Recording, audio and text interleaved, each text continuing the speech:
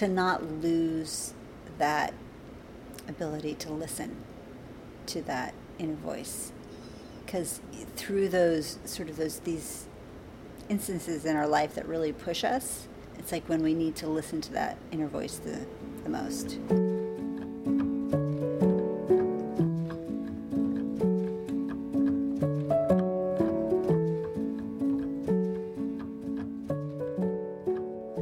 The story today is about lots of layers of things, but mostly it's a testament to what a person can endure. We can accomplish all kinds of things when we believe in ourselves, when we simply tell ourselves, yeah, I can do this. Following our inner voice of strength is the key, Hilary tells us. Most of us have a couple inner voices. I have the strong ones that tell me all the positive mantras that you can now find as a quote of the day on Instagram. And I have those that remind me of my failures. But we always have choices. Every day we're faced with decisions about the way we spend our time, the food we eat, who we hang out with, what we have to say, and our general attitude about life. I often wish I did a better job at keeping the negative voices at bay, but then again, I remind myself how far I've come, how truly good my life is, and that I believe a large part of my awesome life is that I choose to see things around me as positive. And that's the whole point of Hilary's story. She went through a trauma that changed her whole life, and yet she kept this positive inner voice and attitude. And her life now? Well, I didn't know her story when I first met her, and I never would have guessed it. That's kind of my favorite part about these stories, listening to them and learning from them. Most of the time when we see people, we don't know their story. We don't know what loss or trauma they may have been through. But if we listen to them, we can learn an awful lot about how to live a really great life despite all that rough stuff. As I'm recording this today, it is National Women's Day. Cheers to women all over the world who are constantly inspiring all the rest of us, who have changed the world by acts of bravery, boldness, and kindness. A big thank you to all of you who inspire me daily to keep going and to keep being a better person. And I would love to hear personally from you, if you're listening to this. Yes, you, the one that's in the car or running around Portland or maybe Australia. Reach out. Tell me who you're inspired by. I would love to know. And if they're local, maybe they want to come tell their story to me.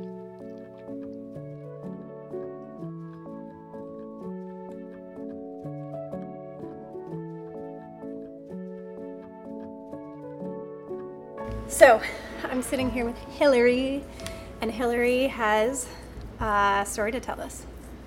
So, take it away. Okay. When I was 17 years old, I was standing with my back to our fireplace, something I had been doing my entire life. And all of a sudden my mom, she's on the phone, sitting on the floor, and she starts screaming. And I can feel that all of a sudden the fire's gotten extremely hot. And basically my dressing gown and nightgown got pulled into the fireplace and ignited. And I went into a completely okay, my brain just went to stop, drop, and roll. But I also was like, oh, I can't do that here because then the whole house could go on fire. So I moved. Wait, you're on fire. Right. And you had the wherewithal. It was just like your reaction was like, I can't do that here because I'll set the whole house on fire. Right. I mean, I really wasn't conscious, but I just each step. God. So I went outside. I mean, not very far, maybe 10 steps out the front door, onto the porch, and there's all our firewood. So I'm like, no, I can't do it here. Went down 3 steps, then onto the snow on the ground, and then my mom's there patting me out, patting the fire out, and then it was kind of, it's amazing because I can remember it all so clearly. So my mom sent me over to our neighbors, who's a pediatrician, and called 911. But I had at this point she'd taken off my dressing gown, so I'm naked walking to my neighbor. You're naked? Yes. But it's just happening like this. Right. Everything is just super fast. Right. And my mom calls and the ambulance arrive, and I get taken to Mass General Hospital. Now, where are you living at this point? In Cambridge, Massachusetts. Okay. And so it ended up that I had third-degree burns on 35% of my body. And I ended up spending 6 weeks in the hospital and had 3 skin graft operations.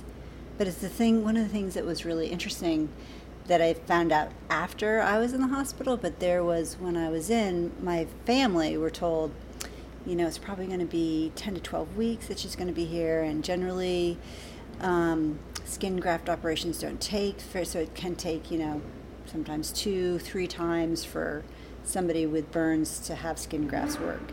So 3 was like the minimum. Number of operations? Right, and 6 weeks was the minimum that they told me. Yes, because they told you you're going to be here for about 6 weeks, and you're going to have 3 skin graft operations, and they told me they would be taking the skin from other parts of my body.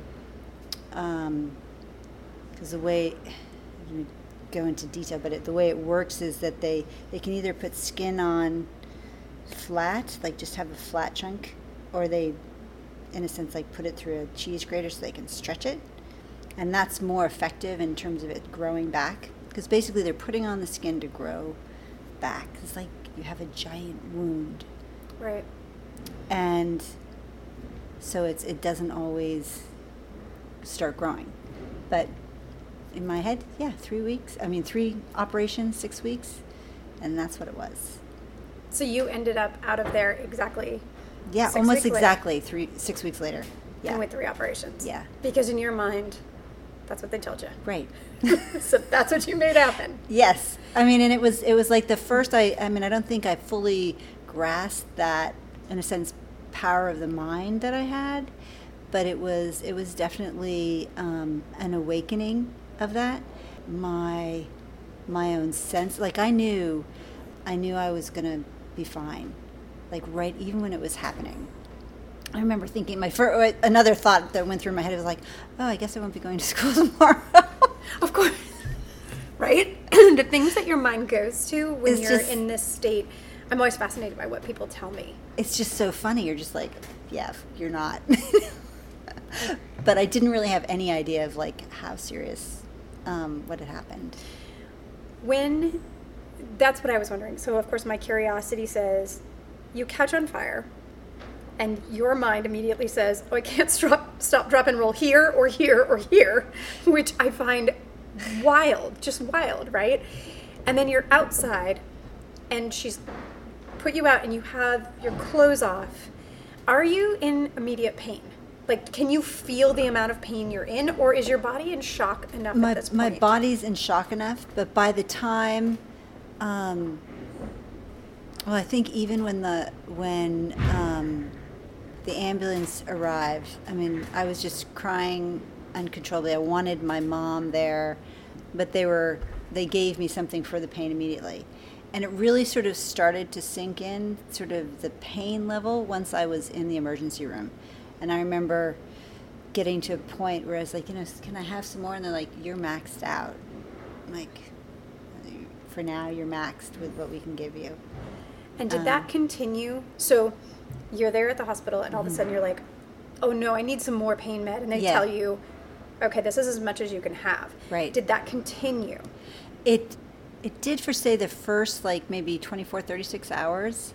And then it was more sort of getting comfortable because I couldn't, it was just pretty much flat, lying flat. And two, is the way they treat burns is they wrap you in these like gauze that's soaked in this stuff called silver nitrate, which I tell you, it turns your skin black. So it can be pretty hard for people who come to see you.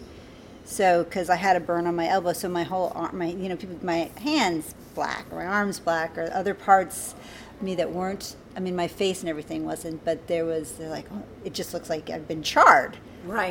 But they put these wraps on, and you have to have them changed twice a day, and that's where it was really painful, because it's basically like having Band-Aid on. Right. That has to be taken off twice a day. Oh. And it really made a difference, like who the nurse was that was doing it. Huge. And I feel like there's this one nurse who was amazing. Her name was Pearl. She was this African American woman, and she just had this heart of gold. And I was like always like, oh, it's Pearl. like I just relaxed. And then there was this sweet young nurse, and it was like we were figuring it out together. And I remember somebody came in who actually she'd been burned, and she was doing research there, and she taught me how to do visualization and relaxation. So like before my dressings were going to get changed, I would do this whole, in a sense, like a meditation, as if imagining my body was filled with sand and then I'm emptying it out to just relax, so that when they did it, it would be less painful. Did that work for you? It did. It was amazingly helpful. Yeah. Wow. Yeah. So you lucked out in that department in some way, that you ended up with this nurse who taught you a skill that was super helpful during that period of time. Yeah. Now, where were you burned? So I was burned on my right side from my sort of just above my waist, and all from sort of going from my, not quite to my belly button, and right around, wrapped around my back and my whole buttocks, and down my whole right side of my right leg, and then on the back side of my left leg. So to some degree, so you get out. I was thinking about how much of this is covered, right? So as you go through this, so I'm headed in this direction of like, okay, so we get through this 6 weeks, because they told you 6 weeks, and you were like, and I'm done. So you leave the hospital. Yeah. And what happens after that for 6 weeks? So when you get out, like, is there follow-ups? Like, there's physical therapy, and I had to wear these really tight legging support things for, I was through the fall of my freshman year at college. So several I think years. I think it was at least a year. Okay. Okay. Because you were 17. I was a senior in high school. Oh, you were a senior. Okay. Yeah, they were these. So even in the summer, really hot. So because what happens with the scar tissue is it rises up, so it's like keeping it contained. So you have to wear them, and I still had some open wounds when I left. So I had to come back and just get stuff checked and do physical therapy with it, like getting back up, fully function or moving. And is it because of the fact that you were laying down for 6 weeks that there was physical therapy, or was it because of the movement of your skin and getting used to? I think it was the movement of the skin. I mean, I still had pretty much full mobility. I think it was building up strength. Because when you're lying in bed for 6 weeks, your muscles really atrophied. And I had been, athletic my entire life, either playing field hockey and lacrosse or downhill racing or skating. So it was the first time to not be active. Okay, so that was my next thought then is, I'm assuming you did these sports in high school. I did. So then... At least the field hockey and lacrosse. Okay, so you were playing field hockey and lacrosse, and you get done with this, and you're in physical therapy. Are you able to go back to any of that? So I did. I went back to, I didn't play the position that I had normally played, because I couldn't run at the same pace, and I had to be careful. Like, I can remember one game that I played, and I fell, and my entire team, like, there was this huge gasp. And the danger there is if you fall, I could easily tear. In a sense. Yeah, you just tear it. That was my thought. Like, you could just kind of tear yourself open. So I didn't, but it was sort of like I got to. But I was the captain of my team, so I wanted to have a presence. It was like, that was a hard thing. I mean, I remember thinking, I'm going to miss that. And my coach and my team were just incredibly supportive to find a way for me to get on the field. So it was, that's kind of great. Yeah. And you were able to do that sort of right when you returned? Yeah. I mean, because I was burned the middle of January, and I got out like the end of February, beginning of March, and then there was like spring break. So I went back to school, like, I want to say April. Okay. And luckily I had done enough classes, so I only had to finish English.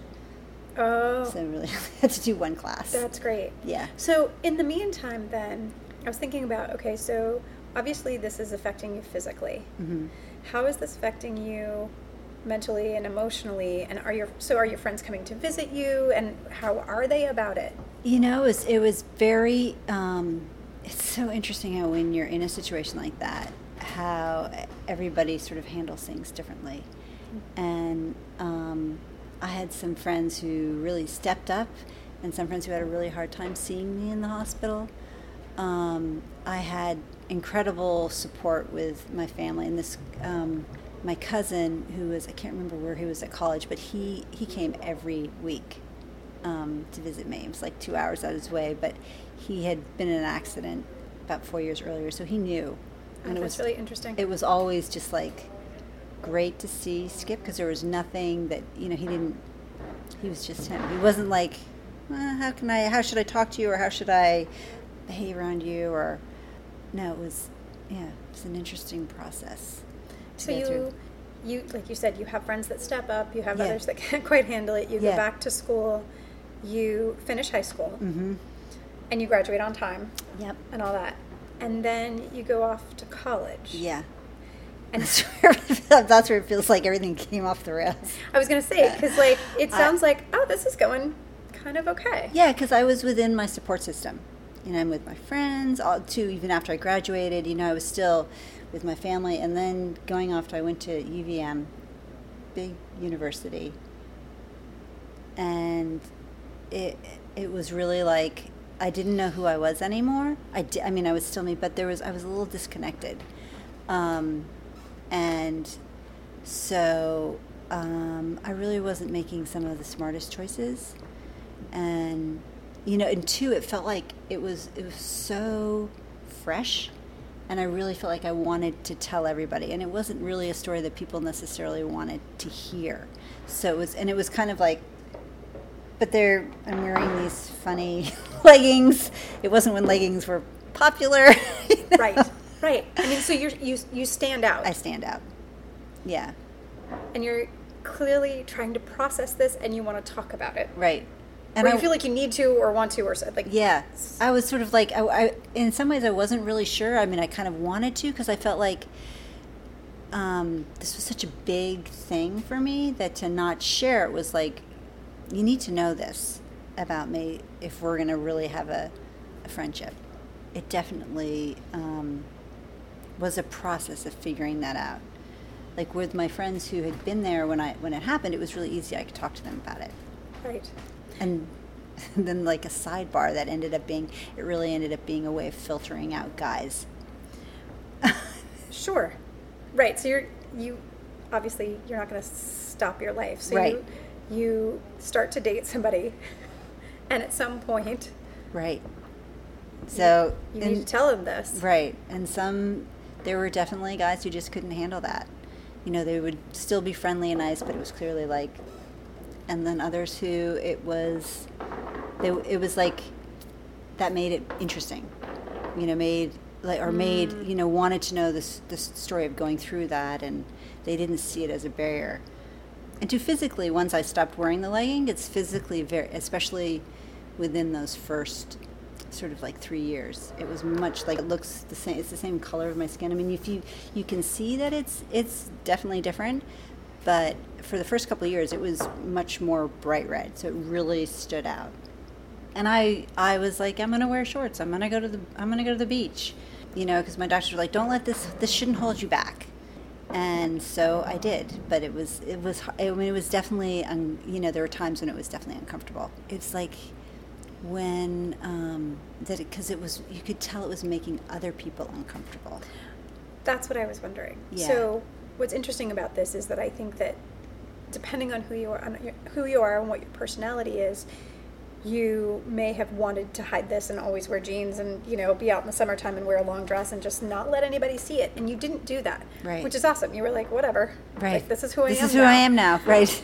But other people, with any sort of thing that is considered out of the norm, on a long list of things that are out of the norm, I know I've seen people react to things like this and burns, in the past. Yeah. And I know exactly what you mean, where people sort of, you can watch them be really uncomfortable with it. Yeah. Mostly it's been children who've been curious, who've come up and, what happened to your, what's wrong with your skin, or what happened to your skin? But then they want they want to hear the story. They want to know. And I'm always happy to share that if somebody asks. When you went to college, so there was this period where you were trying to figure out whether, like, when do I tell somebody? Right. And how do I tell somebody? And how do I deal with this? You talked about feeling lost a little bit, like you didn't know who you were. Yeah. How did you get through that? Like, were there things that you were able to do, people that you relied on? Like, what did you do in that period of time where you felt like all of a sudden you had this big, huge life event? Yeah. You're in the hospital, and then you're thrown into college, and it's a whole different world. Yeah, in some ways. I mean, I just kept putting one foot in front of the other. And I think that what suffered the most was my grades. I wasn't the student that I was in high school. I think it was just like, I just got to get through this. And I ended up having some really good friends who were really supportive, both men and women. So as the longer I was there, the more comfortable I became too. Obviously, the more time I've been in this, in a sense, new body, or new body image. It was really a big part of it was coming to grips with my new body image. Yeah, and did you feel like, because it sounds to me like you were so comfortable right away, or you put yourself out there as like, I'm going to wear shorts, Yeah. I'm going to not hide my body. Right. Was there a time where you felt impacted by being different than the other girls, where you went through a thing, or different than anybody, where you went through something and thought, oh, this is so hard and so unfair? Or, did you have feelings of... It's an interesting question. I'm sure I did. I think there was just a self-consciousness, like being... Before my accident, I would have said I was very comfortable and content in my body, and now I felt like there was a little bit like holding. How do I go forward? Like so I was much more self-conscious of my body, wanting to be, and it was. I mean, I can't. There wasn't necessarily a particular point where things switched, where I went from, okay, I'm out here. But in some ways, if I look back on it now, it's almost like my wearing shorts and being out there was like putting it out there so people would see it. So it was like there's a little bit of me pushing out there to then when it started to just be like, oh no, this is just who I am. I can just be it. And there was a comfort. This is just who I am now. And I'd come to know what limitations it had, what I had to do to take care of it. I didn't think, I mean, it's interesting because I don't think I felt any different, even though, like, from other women. That's kind of amazing. I mean, have you ever thought about that and realized, like, you feel like it was a choice in your mind to say, like, no, I'm not going to let this emotionally take over? Because I feel like in that same circumstances, I mean, I'm fascinated by the idea that this could happen to one person and completely destroy their life or change them. Yeah. It could change them in such a big way emotionally and with their confidence in their container. Yeah. Which I talk about a lot with photography. Yeah. And you were like, no, I'm not going to do that. Do you think that was a conscious decision? I think it was. I mean, I think it was, and I think the decision, like or maybe not conscious, but that, like, knowing when I was told it's 3 operations, 6 weeks, like that sort of, and my doctor saying, this doesn't have to hold you back, impact you. You can go to college, you can live your life, you can get married. And so I was like, yes, I can. So it wasn't ever like, okay, yeah, this does, can make me feel different. But it doesn't, by being different, it doesn't have to make me not have a fulfilling life. And I think that too, my husband, when I met Will and I was still in college, it was clear that it was never an issue. It never even crossed his mind. So I think that also had a huge impact, like having that support from that point on was huge. Yeah. Do you think that, was there a time when you were in the hospital in that first chunk of time where those things, do you remember those things going through your mind and having your doctor come in and go, oh yeah, no, you can live a normal life, and your life is going to go on and you're not going to be held back, and you can get married and do all these. At 17, do you feel like you were like, oh wow, I've got this huge injury, what's this going to do? Were you questioning that at all? I was like, well, I don't know how I'm going to do this, but I'm going to trust that I'm going to do this. Like, I don't know how. I was like, it was so like, I don't know what it's going to be like to have this. I don't know how my body's going to respond to the final healing of this, how it's going to impact my movement, and it's a big percentage, 35%, that is now covered in scar tissue, which doesn't sweat, so it doesn't cool or heat itself up in the same way that the rest of our skin does. It really doesn't stretch in the same way. So, so I get cold very easily. I can get hot very easily. Right. And like I do a lot of yoga, and a lot of it is to stretch that scar tissue, continually stretching that, so that, because I know in some ways I'm not really, I can feel like, okay, my muscles aren't fully getting stretched because the scar tissue is just like, that's as far as we're going. Like, right. That's it only girl. goes so far. Yeah.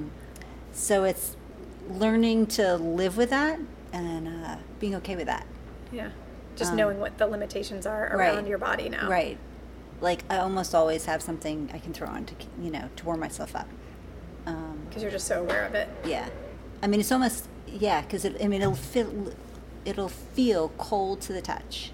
Like, it'll be amazing. You could put your hand on one side of me, my left side, and it would feel warm. And this can feel like it's ice, like really cold. That's so wild. Even in my house. I never thought about. Yeah. Wow. Yeah. So that is, an interesting, it's what it is. Yeah. That's stuff you never think of. No. I think in a lot of ways, the whole experience, as I look back on it now, was very empowering. Even in the moment I would have said no, but looking back, because it just showed me how strong I was, and how, really, if I put my mind to things, I can get through, and I can physically handle a lot of pain, which then I think came in handy when I had 2 children. Right. That I was just like, wow, I'm a pretty strong person coming out of it. In the moment I didn't see that, but I can see that now and where I've come. You said you had a strong support system. Was there something in particular you needed that you didn't have? Or do you feel like when you look back, you're like, okay, thank goodness, everything fell into place. I had all the right people. I had all the right stuff emotionally. The part where I was like, ooh, when I got to college, like, I think, boy, if I'd been at a smaller school, I think I would have gotten a lot more support. In a lot of ways, I probably should have been connected to a social worker on campus right away. Like, had somebody who I could go and talk to. I didn't have that. I had a therapist who my mom had introduced me to, so I was calling her every once in a while. But I think if I'd had somebody who I could have talked to, I probably would have, there's some of the choices I made, I don't think I would have made. Mm-hmm. Those choices really felt like that wasn't me, that's not the core of who I am. And luckily there was potential they could have gotten me into trouble, and luckily they didn't. And 2, I just think there were a lot of, college, I definitely didn't get out of college what I went in to get out of. It was really like, I had a good time, I made some great friends, I enjoyed where I was at, but it felt a little bit like survival. I think what was interesting to me when we had talked about this before, and then looking back, I was like, oh, you turned around and went right into college? Like, I remember we talked about this, and it was this idea of like, maybe we should have just paused a little or rethought this. You just think, all right, well, this is what I signed up to do, and I guess I can go, so off I go. Without realizing how difficult that would be right on the back of the sort of major life event that was like, I need a little time to process this. Yeah, I don't think I realized that I needed, and definitely my parents. I think my parents were like, "Oh, let's just keep her going, right. Let's better for her to go off." And Yeah, I look back, especially because my son just took a gap year, and I see the value for him, and I think, wow, that would have been so beneficial for me. It just would have given me more time, and because I really wasn't. I mean, this is like I felt like I wasn't in my body when I went to college, and you're 18, and there's lots of guys and people are hooking up, and it's just like, oh, right. There's a lot going on, a lot, and you're away from home. Yeah. For the first time. I mean, there's so many layers there for somebody who hasn't just gone through, right? Yeah, the burn unit. Yes, exactly. Like that's a not even under process. So I always say at the end, what advice would you give to somebody else who has gone through something similar to this? I think you've given some great advice throughout, the fact that now when you look back, you're able to see actually how strong you were and all these pieces. What other advice would you give? I think I'd give that, at least for me, my inner voice, like when I was in the hospital, my inner voice was very strong. But it was like, it was a protected place. I was in the hospital, but it was like to not lose that ability to listen to that inner voice. Because through these instances in our life that really push us, it's like when we need to listen to that inner voice the most. Because I really think it guided me even when I sort of got out of the hospital and finished high school. It was definitely telling me, yeah, you should start running. Yeah, this will be good. You don't have to push it, but yeah, it would be good for you to be out there. Yeah, like keep doing this. And I think when I went to college, it was basically like I put that voice in the closet and said, I didn't know how to listen to myself anymore. But at 7 or 18, it's hard to do that.